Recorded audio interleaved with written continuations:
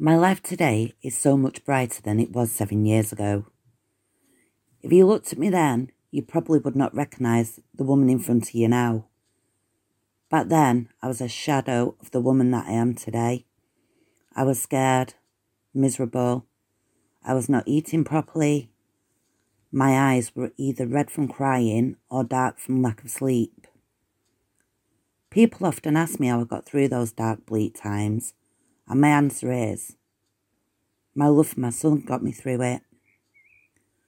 The far right snuck into our lives like a burglar, and it took the thing that I treasured most, and that was my 14-year-old son.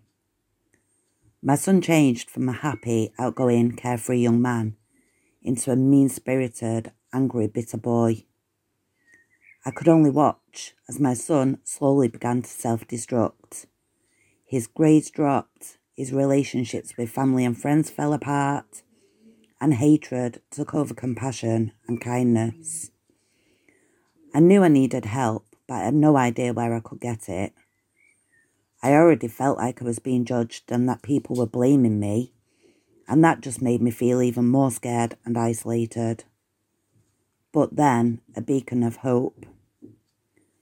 A teacher recognised the signs and she reached out.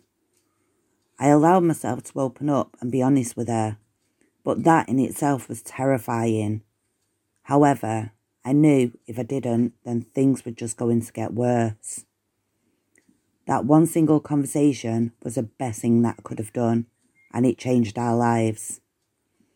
Soon after that, my son was provided with a mentor, and with his support, he turned his back on the far right.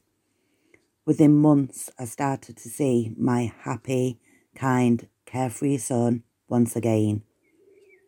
My one regret is that I allowed myself to be silenced by the far right. They made me feel ashamed, responsible and isolated. And I wish I would have spoke up sooner, instead of allowing them to tighten their grip on my greatest treasure.